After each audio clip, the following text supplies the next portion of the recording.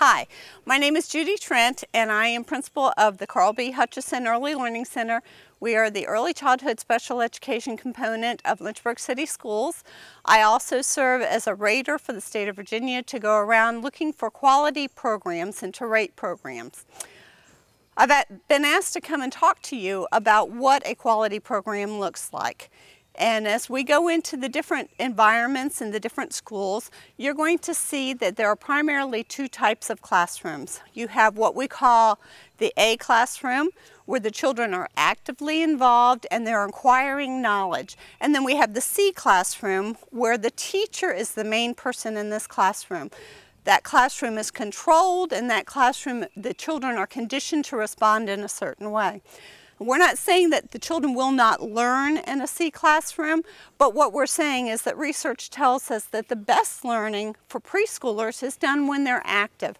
So we're going to focus on what an active knowledge acquiring program is going to look like. When I go into one of these programs, I look first of all for the relationship between the teacher and the children. I look for a teacher who is actively involved with the children, who is having conversations with the children. She's not testing the children. It's not, what color is this? What shape is this? What item is this? She's doing more of, oh, I noticed that you picked a round circle. Can you show me another round circle? So she's engaging. What do you think could be made with a circle? If we drew a circle, what do you think we could make with that? And then really pulling the children into experimenting, into problem solving, into critically thinking for different ideas. I went into a classroom and I saw a beautiful illustration of a teacher who was doing this. It was work time and the children could select any area that they wanted to work in. And this particular group of children had decided that they wanted to go to the block area. So the teacher went to the block area with them. She didn't stand above them. She didn't pull up a chair and sit next to them, but she was actually sitting right on the floor with the children. And she knew that some of these children were having a hard time identifying letters and numbers. So she was going to make that something real to them. And the children were building this elaborate structure and it was beautiful, and they would go to build something and she'd say, well, I wonder what you're going to build here.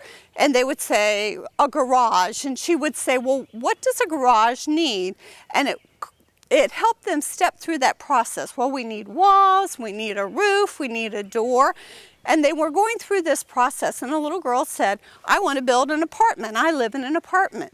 And so they were building it, and the teacher says, you know what I noticed? I noticed that when I go to apartments, they have addresses with numbers and with letters. I wonder if you would like to give your apartment addresses. And the kids jumped on this. Well, she was prepared. She had a little sticky note tablet and pencils, and she gave each child one and allowed them to start writing. Now, when one child wrote AI, she didn't leave it there. She showed the other children and she said, look, Susan picked AI. I see the letters A and I here. I wonder what letters you would pick, or do you want to use numbers in your address? Pretty soon the whole structure had addresses on them, and it caused them to start talking about, I have an address. And she said that the kids were making learning relevant to them. The other thing that I noticed, that when she was talking with the children, she showed them respect. She said please and thank you, and she modeled for them what's appropriate social skills. When I look at a classroom, I'm looking at the structure of the classroom. If all of the children are gone and you're just looking at exactly what is in the classroom, I'm looking for a classroom that's not wide open, because with small children, if you have a wide open area, it's an invitation to run and be wild. Now, that's not saying that you want to block everything off and have high bookshelves so the teacher can't see. In a really quality program, the bookshelves are going to be small and short so that the teacher can observe all areas and make sure that the children are safe. But you're going to have different areas, and some of the areas that I really like to see in a program are a block area, an art area, a toy and book area. A house living area is very important because they're going to actually live out and learn their skills in the house area. What you don't want to do is to put a quiet area next to a really loud area. You can put the home living area next to the block area because both of those are going to be very loud activities. But you don't want to put the books next to the blocks because if you do, then the children reading the books are going to be distracted. So the layout of the room is very important, and there are just bukus of literature on how to appropriately lay out your classroom. The other thing that I look for in a classroom is how much of the artwork and the pictures are really child related. If you go into a classroom and it looks like you've walked into a teacher store, you need to be a little bit concerned. What you don't want is professionally made products all around the room. A quality program will have 90% of the artwork on the wall, something that the children have created themselves. And it doesn't have to be something that was created in the art area. You may have a child that has taken toilet paper rolls and styrofoam and built this elaborate structure and glued it together, and you have that out as an art display, and that's something that the child can be very proud of. One of the other things that we look for in a quality program is that you have diversity, that you have books and you have materials that really show the diversity of your community. In our community, we have a large percentage of African Americans, of people of Asian descent, and some children who are Hispanic descent. And so our classrooms have to mirror that. If you have a child who is African American and they go into a classroom and all of the materials are of little white children, then they don't have anything to relate to. So you want to be very careful that your classroom really mirrors the population that you're teaching. The other thing is you want to look at your curriculum. Does your curriculum encourage children to problem solve? Are your lessons really meant for children to be interacting and actively engaged? Or do you see that your classroom has a large amount of time where the children are sitting around a table?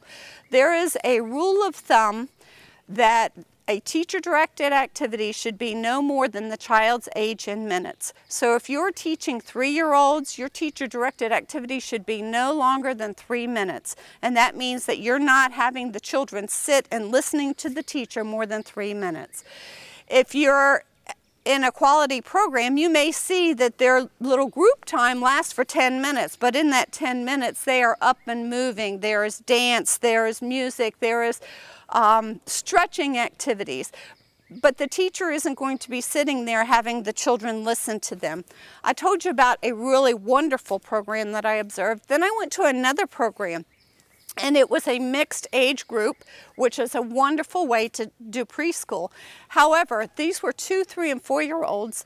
The teacher had them sitting at a semicircle table with the teacher sitting in the very middle. He was not moving around the children. He was not calling them by name. He was calling them sweetie and honey and cutie pie, but he didn't use their names. And those children sat at that table for 45 minutes. Now you can imagine that they had some behavior issues. And that was actually why I was called into the program, was because of the behavior issues. Once we were able to go in and show them appropriate practices, how long you could have the children sit, the behaviors diminished, just almost disappeared, because we weren't asking the children to do what was inappropriate for them.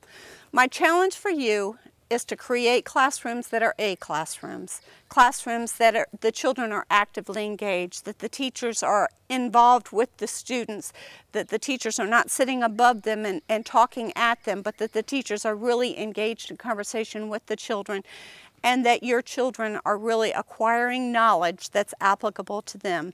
Learning the letters of the alphabet means nothing to these children, but if you can apply it to their life, if you can tell them A is just like in your name, I-1 is your address, then you've made learning real to children. That's my challenge.